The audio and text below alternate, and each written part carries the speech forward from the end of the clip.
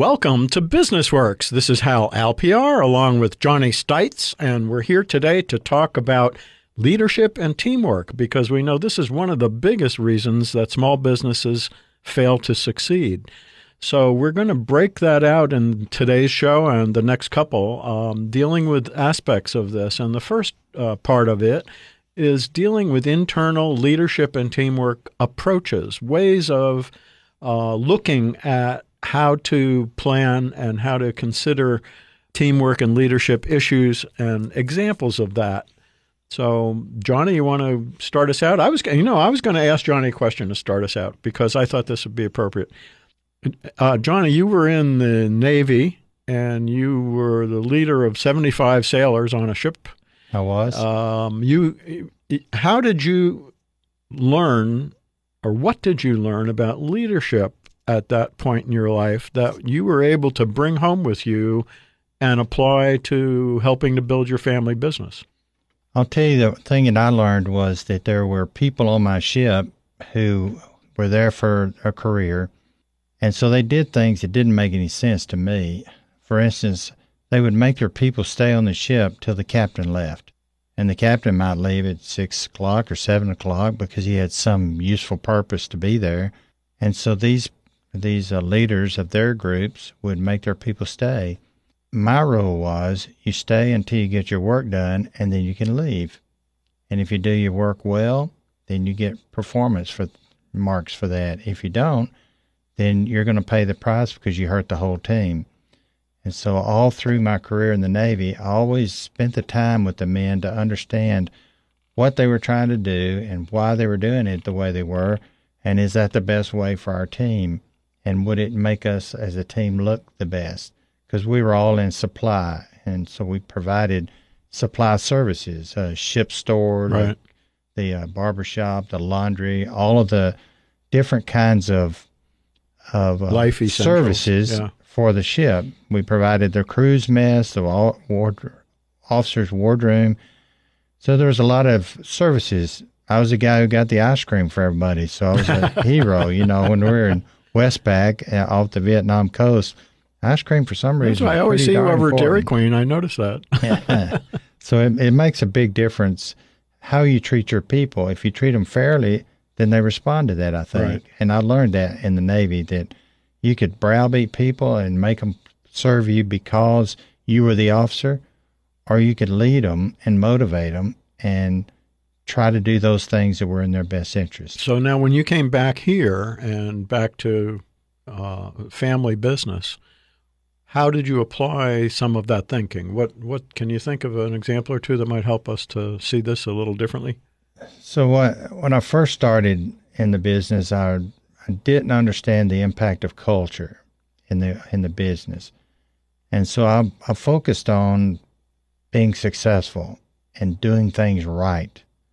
And I didn't focus as much as I should have on the why, because I wanted everybody in the business to understand the why and to work hard on that and to make certain that their motivation was the same as that of an owner. So I kept trying to figure out how can I do things and set up our company so that every person, no matter where they are, whether they're in Burstown or Salina or Lebanon, or instill that attitude. And instill the attitude that whether I was there or not there, they still act the same. They still acted like an owner, and their best interest was my best interest, and my best interest was that of the client. And so we worked hard on that. And I might mention that the things we're talking about here apply even if you're a one-man band or a one-woman band, because good leadership and teamwork attitudes toward customers and toward suppliers puts you on the right track to grow your business or your professional practice. And it is one of the biggest failure reasons for small business and professional practice to not make it. And it's a shame because it doesn't necessarily have to involve any added expense. It is really an attitude. And so it means looking around to see what other ways, other kinds of behaviors are going to get the best results. So that's a good example, John. Right. Another thing that I learned too, Hal, was that people who are being led want to be able to look up to the leader. They want to be able to respect the leader and to understand the leader. And once you have that relationship with them, then they'll work hard for you to achieve the goals. It's not important for the leader to be the best bud of everybody. That kind of takes you down to a level that they can't look up to, and so they don't really aspire to achieve the vision of the leader when he is one of them.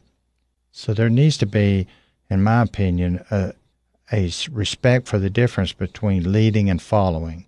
That doesn't mean the leader sometimes doesn't listen to the followers, but he must always make certain that what he's doing is respected by and admired by the people he's trying to lead.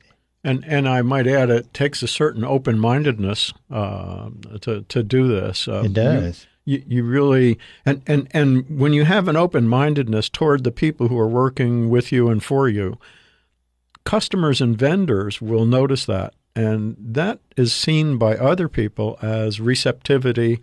It's seen as a positive attitude, and altogether that gives birth to putting repetitive sales in motion. So if the bottom line of your business is to build or increase sales, think about the extent of open-mindedness you have toward your employees and your customers and your vendors.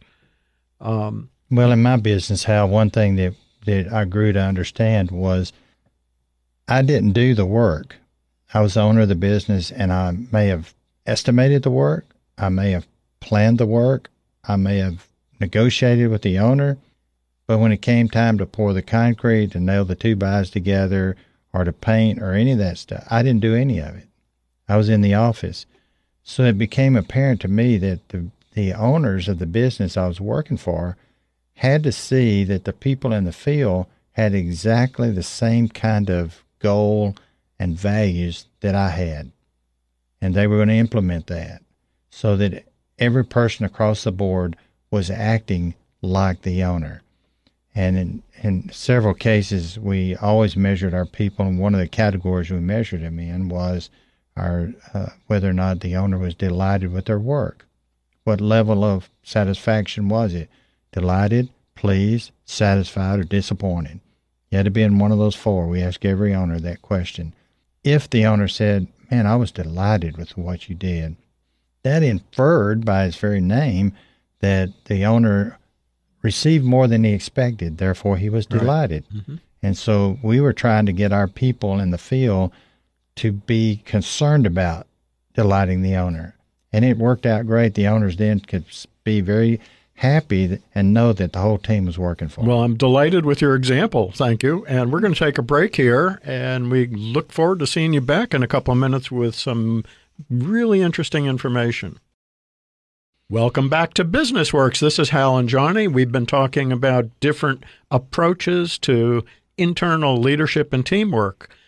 We have some examples of two things. First of all, ways of organizing yourself about planning leadership and teamwork. And the second will be some different applications of it.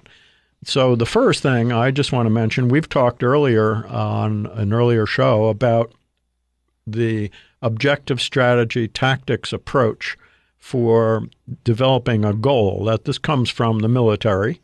It has been a standard of business for a long time, setting the objective and putting it down in writing and making sure that it is specific and flexible and realistic and has a due date. But put it in writing. Put it down. Put it even on an old used envelope. Put it somewhere and stick it in your pocket. Keep it, carry it with you, change it as you need to because it's flexible. And then go from that, what your objective is, to the strategy, the ways of reaching that objective, the avenues for reaching that objective. And then finally, the tactics are the actual things you do, to how you implement those strategies to reach the objectives. So that's kind of a basic undercurrent or underlying issue in terms of thinking of approaches here. Johnny, have you any thoughts you can share about that thinking? And I know you're a structured kind of an approach to a lot of things. So This sounds like you. Well, one thing that I would relate to this is not my business necessarily, but I noticed in reading the history of World War II, many people say one of the reasons we were able to win that war against a very formidable adversary was that everybody in Hitler's army had to check back with Hitler before they did anything. In our army, local commanders could make decisions that were important for the moment. And so one of your examples here, when you have full participation by everybody, assessment and then adjustments are made when you're doing the strategy and tactics. And we were able to do that. Most all of the leaders under Hitler wouldn't make any move. A perfect example is D-Day. So if you're a bigger boss than just a one-man band or a small company with 4 or 5 people, delegating some of this to those who earn that respect to be able to do that is really important, because you can't hope to have everyone come back to you with every single little issue. You would never be able to sleep.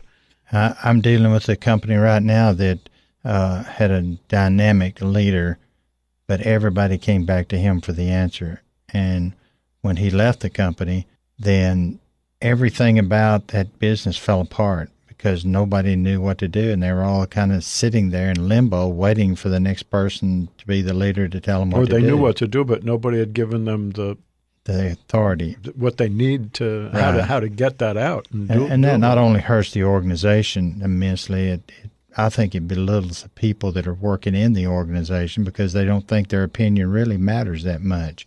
And they sit on their heels waiting for the boss, quote unquote, to tell them what to do. And that's not leadership. No, because full participation is part of what this is all about. And being able to assess other people's skills and make adjustments with that and be able to delegate effectively to others. We're talking about small business here and also professional practices. And the reasons that small businesses and professional practices fail mostly have to do with money and cash flow. But right behind that is the approach to managing and how you do this sort of thing. We want to be able to develop what we have, make it work better, use the people who are with us to be able to do that, use their skills. And so how do we go about cultivating those skills so that we can help people to make more of themselves in the process? Well, the first question, I think, is why is that important to use those skills? Right. And my observation of construction anyway was, and this is true in the Navy as well, the person who does that task every day is the one best suited to determine what are some of the things that ought to be done differently to save money, save time, take viable shortcuts, not shortcuts that hurt the project, but shortcuts just made from experience of knowing what can I do differently that's going to make a difference for the money and the time it takes to do this without hurting the end product. And they know that, but those who are just overseeing it are not there enough to be able to make those decisions. Some of the best things we ever did in our company, the idea came from laborers, the lowest paid people in our group. But we celebrated when they did things right and gave them the same attention and appreciation that we did for the crew leaders. And we encouraged the crew leaders to do the same thing. So one of the things we were talking about is assessment of the people who are with you before trying to get to a point of helping them to be better at what they do, to assess what's going on. And this goes back to a prior show we did. We talked about management by walking around, that old theory that still works very well. And going to different people on the job and just asking, how's it going? Have you any new ideas today? Are you hearing any new customer comments? Are there problems with the new systems that we put in? Are there problems with the customers? Are there problems you might have about coming in early or leaving late? Are you figuring out how to get your whole list done every day? In other words, if you would change anything here, what would it be? What would help you to do a better job? So that kind of taking inventory can happen daily, weekly, monthly, at different levels. It's a constant. And the more that you can ask these questions and cultivate the answers with people, help them to verbalize situations and their thoughts, the more that you are in a better position to help them to grow and build them into positions where you can rely on their judgments as you go forward. We're going to take a break. We'll be back with you in a couple of minutes. Stay tuned. Welcome back to Business Works. This is Hal and Johnny, and we are talking today about internal leadership and teamwork approaches. How to build your business or professional practice by focusing on leadership and teamwork and how to make the most of that. What are some of the considerations and examples that we should be thinking about? It takes full participation. It takes time to make assessments and make adjustments. And Johnny and I were just talking during the break about the extent of personal values that can determine scheduling for this sort of thing. And that you can't wing it. You really need to dedicate, even if it's 5 minutes, to sit still with someone to help them to cultivate the thinking of leadership thinking and teamwork thinking, get them to express what's going on with themselves and actually talk about what ideas they have about how they could make something better. This is not always easy. A lot of people don't want to offer that kind of thing, and particularly to the boss. They're afraid they might look stupid or they don't have a good idea. And so cultivating means just like it does for farming. I mean, you got to get out there and take it step at a time and help people to express themselves and their ideas.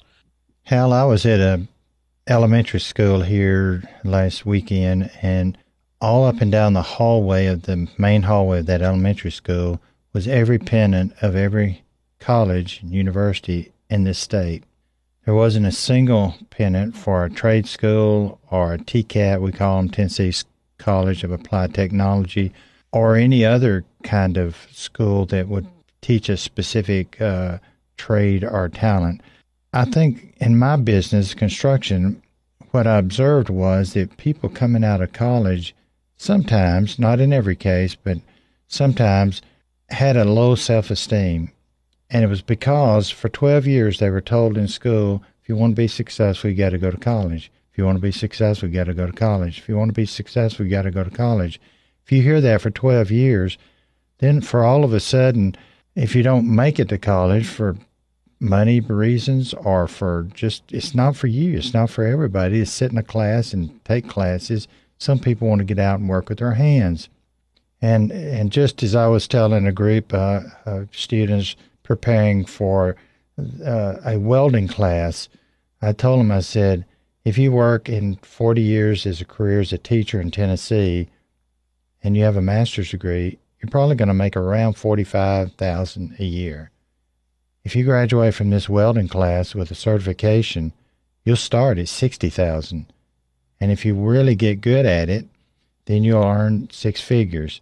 That's a career too, but it's not lauded anywhere in our training of our young people. So one of the things we had to do in construction was build self-esteem within the people. And I would tell them from time to time, you all are doing things that a heart surgeon can't do, that a brain surgeon can't do, that a lawyer can't do, or a professor.